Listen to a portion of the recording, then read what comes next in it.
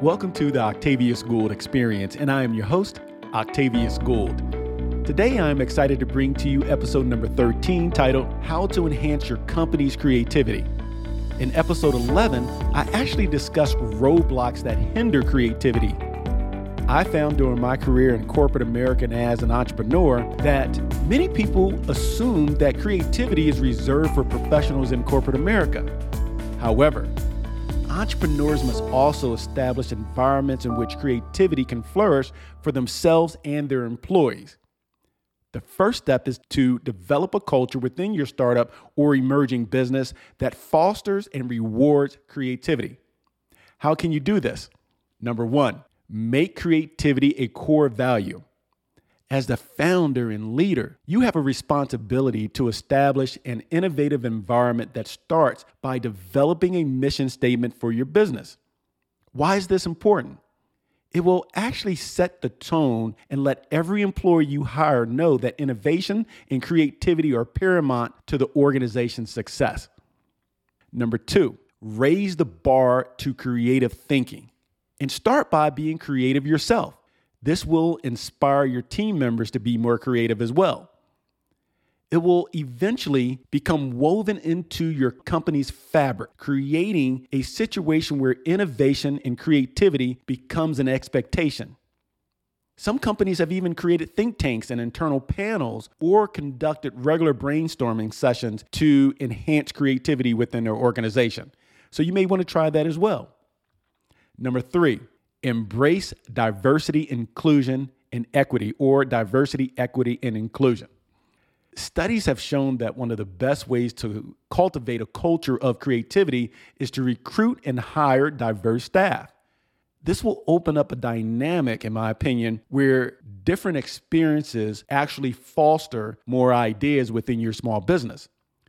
In my opinion, too often hiring authorities hire people who look or sound like them because they're actually unwilling to move outside of their comfort zone. You got to be open-minded as a leader in hiring authority and hire individuals who can bring new experiences and expertise into your organization. Individuals who will require you to be more engaging to ascertain what they're all about and what drives their hot button. So don't be fearful. Please allow me to pause and ask for a favor. If you're enjoying my podcast, please hit like, subscribe, or share. It will actually help others learn about my podcast since it's new, and I truly appreciate that help. Let's jump to number 4. Continuously ask employees, what would you do differently and what if? This will set the stage for open-mindedness within your organization. And that's important because younger generations will resign from organizations who are stuck in that we've always done it this way zone. All of us educated and experienced subject matter experts must avoid being narrow-minded because some of the best organizations were founded by young entrepreneurs, many of whom didn't even have a college degree or have stepped into a business course. They utilized their life experience and their passion for starting something new, and they became forward-thinking, utilizing innovation and creativity to set them on a path to success. Most of these people had a great idea that they executed on either alone or with the help of others. So make sure that you are open-minded to new ideas, but you create an environment where people can come to you with their ideas. Number 5, soften employees' fear of failure. Creative ideas will produce some failures along the way to success. We know that. But leaders must refrain from punishing employees who make mistakes while putting forth tremendous effort, especially when they're trying to find new, more effective ways to do things. Yes, you can reel them in, but don't stomp out their creative thought process. Number 6, empower employees to be problem solvers. When I was a young sales manager many years ago at MCI Telecommunications, I always tried to solve every business problem on my own. This included solving employees' problems as well. Yes, I was naive in thinking that because I wanted to be the greatest leader, I was always telling and showing people what they needed to do. And instead of allowing them to think through things and figure out some of the solutions on their own. Thankfully, I was committed to self-development, and I learned to inspire and empower my employees to think more strategically and to think in tactical ways as well. This actually created, in my opinion, an environment where employees were willing to learn new things, embrace change, accept additional responsibility, and freely share their ideas, which made me more successful, made them more successful, and ultimately made the organization more successful. Number 7, change the office appearance. Work environments can impact people's creativity. Studies have shown that. So try having retreats or brainstorming sessions outside of your office. Some businesses have been successful in creating open spaces where employees can work unrestricted. Open it up. Create an area where 4 to 5 people can get out there with their laptop and work productively and actually share ideas amongst themselves that will ultimately help your organization become greater. You can also try increasing natural light in your office and utilizing bright colors because that energizes the brain. Number 8, provide your employees with tools. It's imperative that you give employees tools, creative training, as well as resources. This is even if it's in the form of time. And here's what I mean. I'm talking about time for them to develop ideas and new projects. Don't let your employees sit in the office daydreaming all day. Set some boundaries, but give them time outside of their normal activities to be creative, to think of new things that will enhance the organization.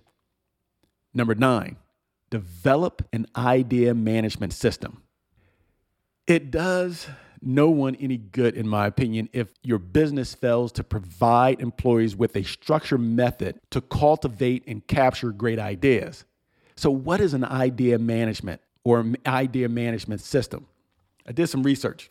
Per the definition given by Gartner, idea management is a structured process that helps generate, gather, discuss, improve, organize, elevate, and categorize valuable insights or alternative thinking that may not arise through normal processes. What is an idea management software? An idea management software automates idea management, allowing managers and employers to streamline the capturing of ideas, evaluations, and implementation. Essentially, an idea management tool should let you collect ideas anonymously and non-anonymously, vote, collaborate, and transform them into tasks to finally implement it. And if you're interested in idea management softwares, here are some of the best of 2022 conducted research again. Trying to be thorough for you all. Number 1, Idea Note. Number 2, Bright Idea. Number 3, Idea Scale. Number 4, Organized Feedback. Number 5, Idea Drop. Number 6, Idea Wake. Number 7, Mango Apps. Number 8, Miro. 9, Canny. And number 10, Plainbox. Conduct your own research. Google is a great tool. Utilize it. Just because this organization listed a particular company number 1 doesn't mean that they're the most cost effective or the best for your organization and your needs. So conduct your own research on Google and ascertain what type of idea management software is more suitable for you. Back to my episode, number 10. Speak with your customers.